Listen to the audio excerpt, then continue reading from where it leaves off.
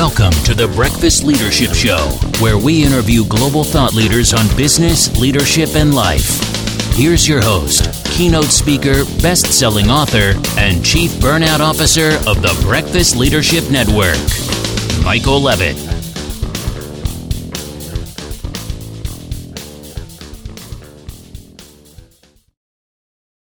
Welcome back. I've got Jason Reichel on the line. Jason, how are you? Good, very good. How are you? Good. I'm looking forward to this conversation. You've got an amazing background. You've done a lot of different things and you're doing some amazing thing now. So why don't you just share real quick with the audience a little bit about your backstory, and then we'll dive into your CRO role and Eighth Day stuff and everything else you're doing. Yeah, amazing. So, hi, my name is Jason Reichel. Thank you for joining me for breakfast this morning. So one thing that about my background that it kind of all culminates from is I'm a musician by training, and I belong to the punk rock community. So punk rock is all about building community and uplifting one another. And as I grew up and went and studied different forms of things like advertising and got eventually into the tech sector here in San Francisco, I never kind of lost that idea that we are kind of all in this together and that we should be building one another up as we build our businesses. And so I created a company called Go Nimbly, where I was the CEO for 6 years, still very much going on. I'm on the board of directors there. And what they do is they invented something called revenue operations, which is all over the internet. When we started, there were 0 job titles. Now there are over 500 job titles a month with that title. And it's about the integration between sales, marketing, and customer success and making sure that you're breaking down silos and really building not a competitive place within your organization, but a collaborative place in your organization. And while I was there, I did a lot of speaking engagements and got really passionate on how to build teams successfully. That led me to continuing my career as a CRO of a company called Breadcrumbs. And at Breadcrumbs, what we focused on is operationalizing what people are doing. One of the things I really believe that buyers want, people who are buying your products, is they want you to know them. They want a personalized experience. Things like Instagram and B2C culture dictate that.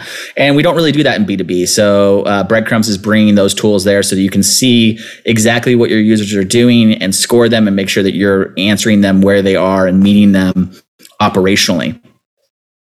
While that is really cool and operationalizing tech is a real big passion of mine, I also missed building really large teams. I've managed, over 750 people in my career. I was also the head of services for a large enterprise consultancy that was purchased by IBM. And so I really missed building people up. So I created this company called eighthday.io. You can go to the website, eighthday.io. And what we focus on there is teaching people how to integrate their work and life, and really find fulfillment and prioritize what they're focused on and what they want to accomplish with their life.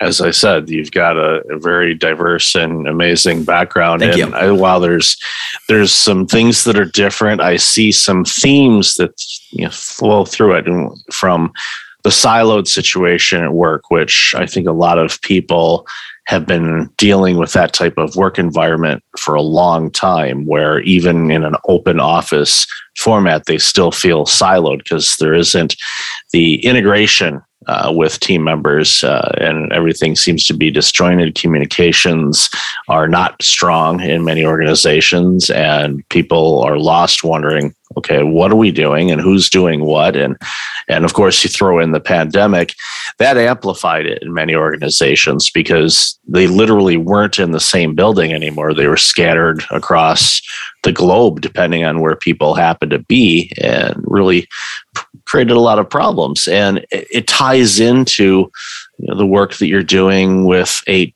Day, because people go to work and they also are struggling with work sometimes, and it's long hours. And of course, this pandemic has made that even worse in many cases. And they're trying to balance, which you said in the pre-show, and I 100% agree with you. There's no such thing as work-life balance. I use the analogy, it's like trying to balance an egg. It just is going to topple. It just doesn't work that way. We are one being. We're not two people. We're one, and we do things for vocation, for revenue generation, for income, to be able to do things in life that we like to do. Well, sometimes people do the work thing to make the money to do the things we like to do, and then we don't do them. Okay, right. And there's a lot of reasons. So let's dive into the work there a little bit. So obviously it's a passion thing for yours as well, because the work that you do as CRO is that is fulfilling for sure, and I'm sure keeps you pretty productive and eats up a good chunk of your time. But for you to take the time and do this other work definitely demonstrates that this is an important thing for you. Absolutely. Very important. One of the things that I find that my perfect analogy is, so my entire philosophy, we're helping people in two things. If you're building a company and you call your people resources, you are cementing the idea that there is a difference between a person and the person doing the work. And I think that since we have all felt that way while we're working within companies, even, as an executive of a company, sometimes you end up feeling like a resource. What ends up happening is you can't really integrate those two pieces of yourself so that everything that you're doing is feeding one another. So I'm a musician, I do art, I'm a comedian, I do stand-up, I do sketch comedy. And very early on in my career, I had bosses be like, how are you going to focus on your job and really make inroads here if you're doing all of this other stuff? And my answer to them was, it's only because I'm doing all this other stuff that I'm able to be successful and do this job here. From being in a band, I learned the discipline of practice and running scales.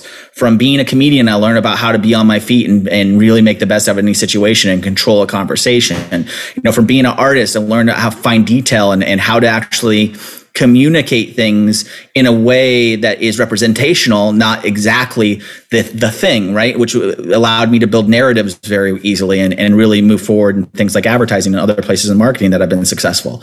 So for me, that was kind of the clue. And when I would ask my other colleagues, what did you do on the weekend? Or what did you do this week? Their answer was always, well, I just watched TV, or I just hung out and took it easy. Now, there's nothing wrong with downtime, but I think a lot of that comes from the fact that we don't know what to do with our downtime to further our career ambitions, or how to have our career ambitions further what we like to do on our downtime, right?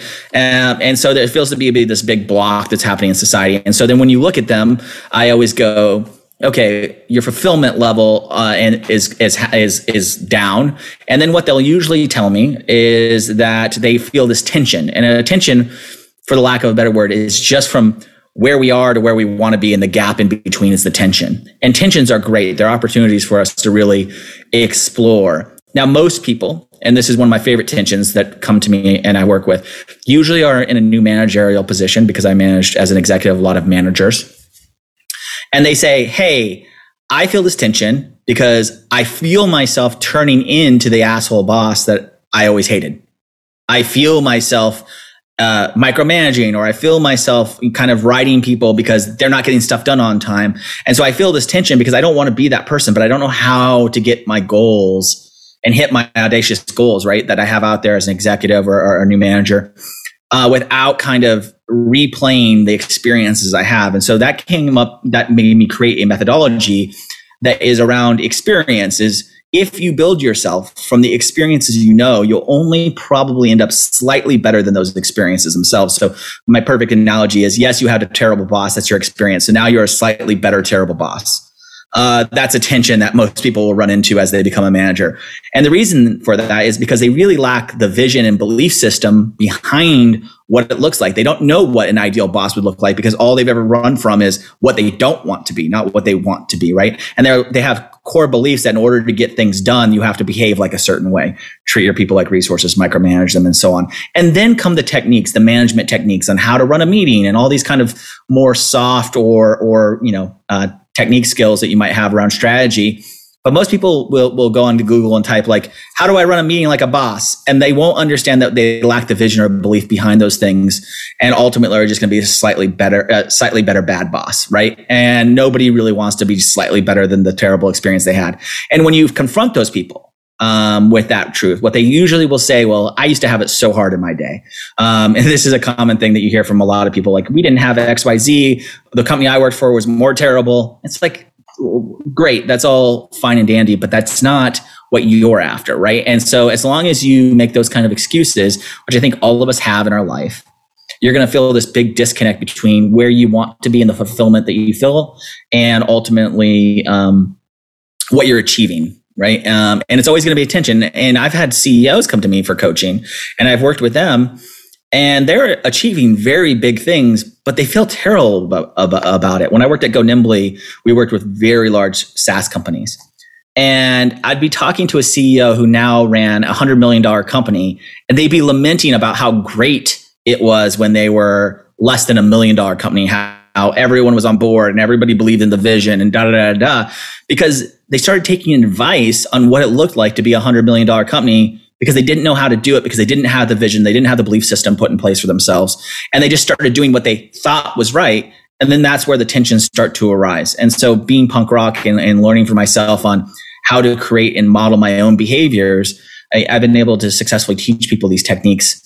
They're not mystical, right? They're true. A vision, as much as, counterculture or hippie culture has kind of taken that away, it's truly something that we can achieve and that we can see in the future, right? And so it needs to be actually achievable, and you need to actually write that down and create a vision statement for yourself. And then you need to assess your beliefs that are actually negative, that are keeping you from that vision. And then you can apply all the techniques and you'll see a real boon. And that to me is like where we try to push people and what I believe in from a management style. The belief side of things is critically important, because our behaviors, our beliefs, our thought patterns, all of that, we bring that baggage, for a lack of a better term, from our previous experiences. And the example you gave is like, okay, well, I'm going to do something just a little bit better.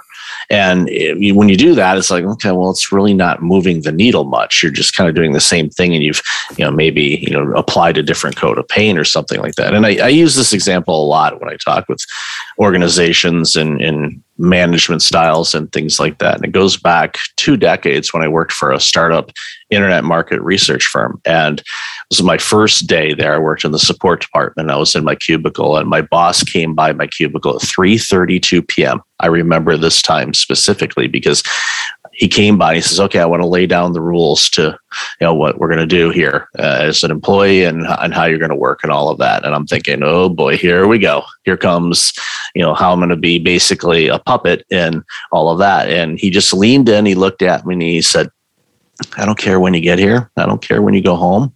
As long as you get your job done, we're good. I'm here Mondays, Thursdays, and Fridays. Tuesdays and Wednesdays, I'm on the East Coast. Here's my cell number. Here's my pager number to let you know how old that was back then.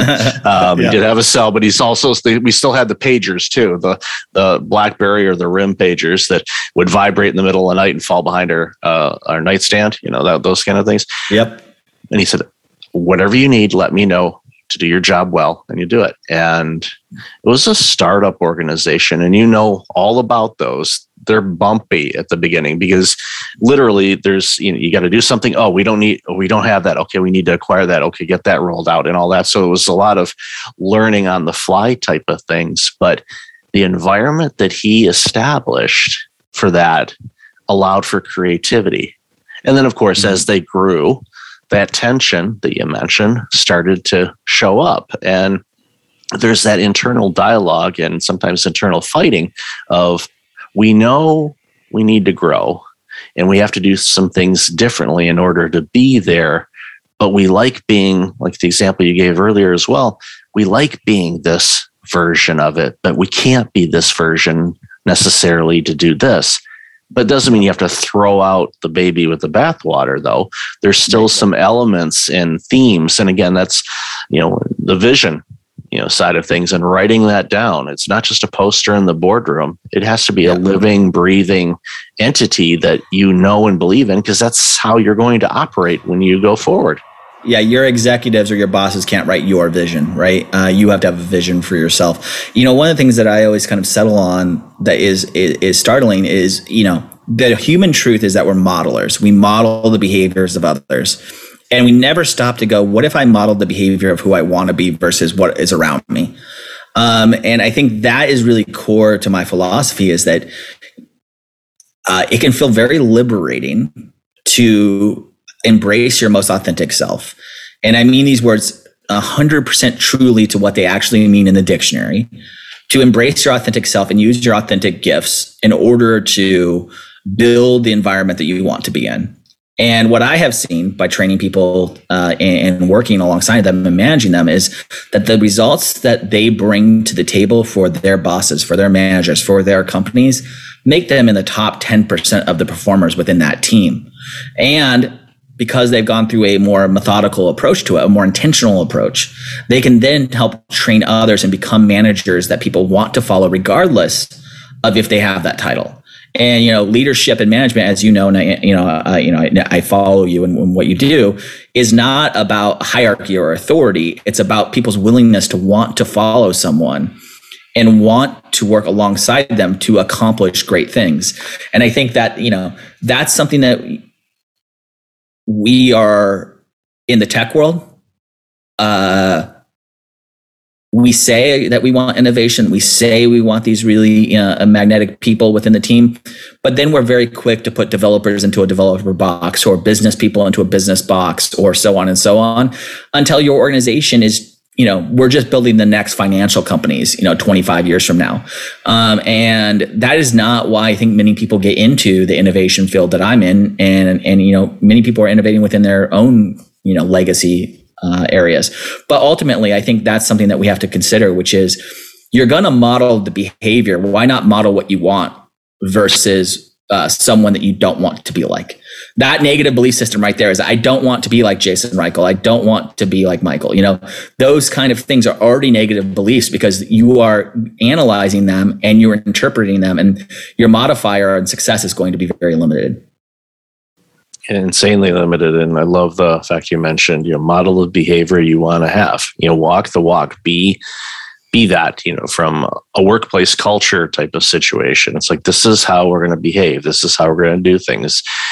We're not going to be sending emails at all night and weekend unless it's a true major issue and it's not an emergency. I always tell people, it's like, emergencies should be reserved for hospitals because they have the name emergency on their building and nowhere else does.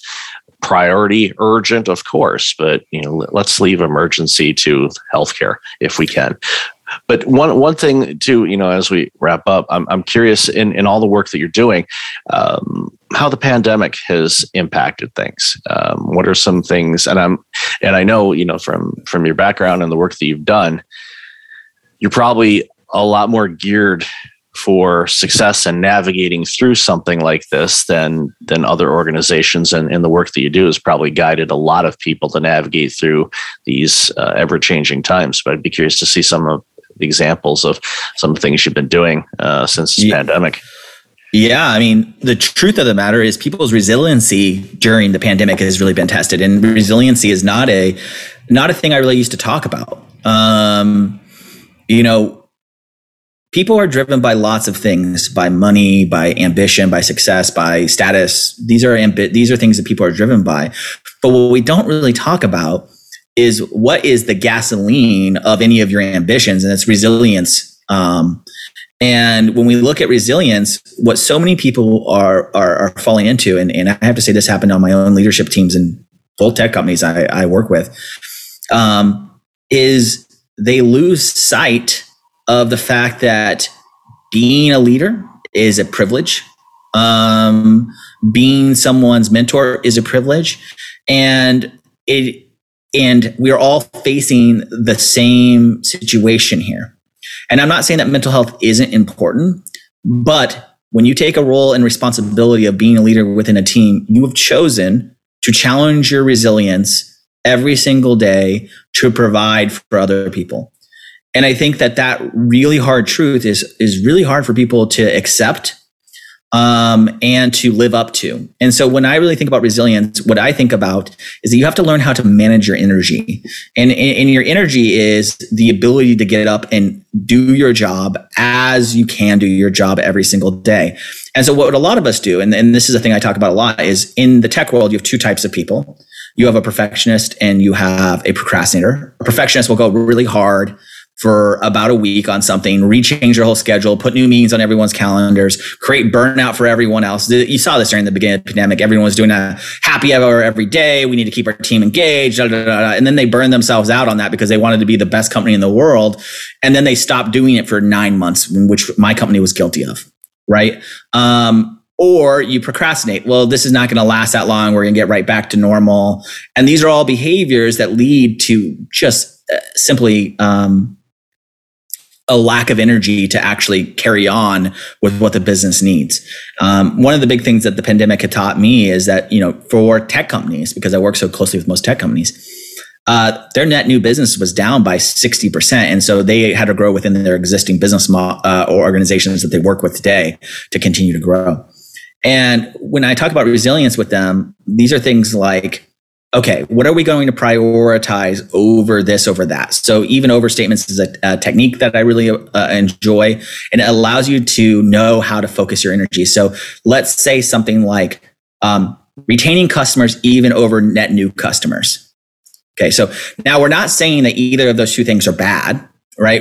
They are both good. We want new customers. We want customers to keep working with our software company, but we're going to prioritize our energy into this zone versus this other zone.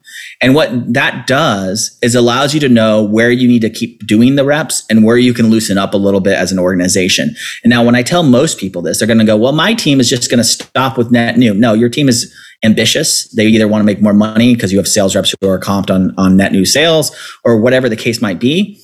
But what you need to do is understand how to focus your time. And one of the things that I talk a lot about with new leaders is you have to know where to give them the autonomy or to put the water line so that they can, iterate and be creative and do that within their space.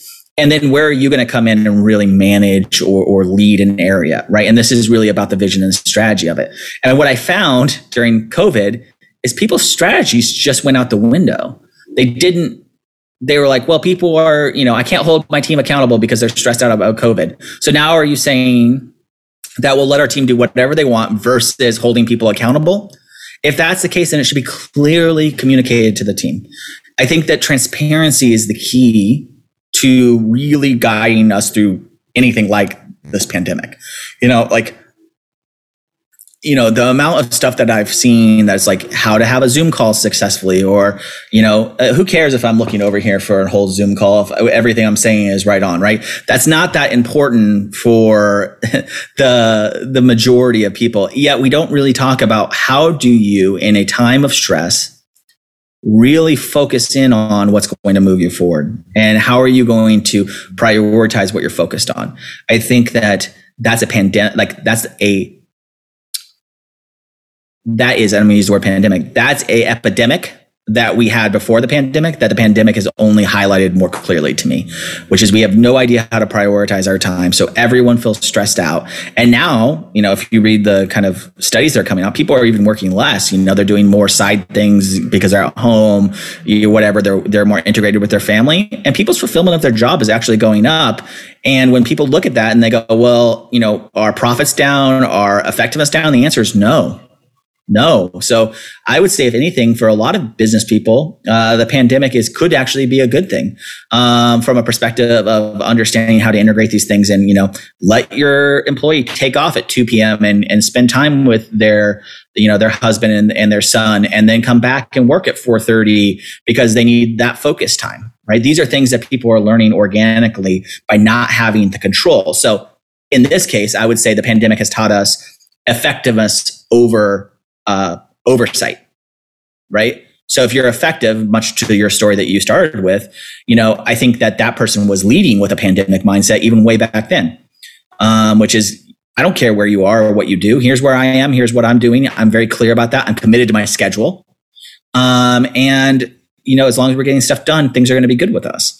And I think those are the leaders who are going to emerge as the new executives after this is done or integrated into our existence, right? Which I think we're more on the line of integration.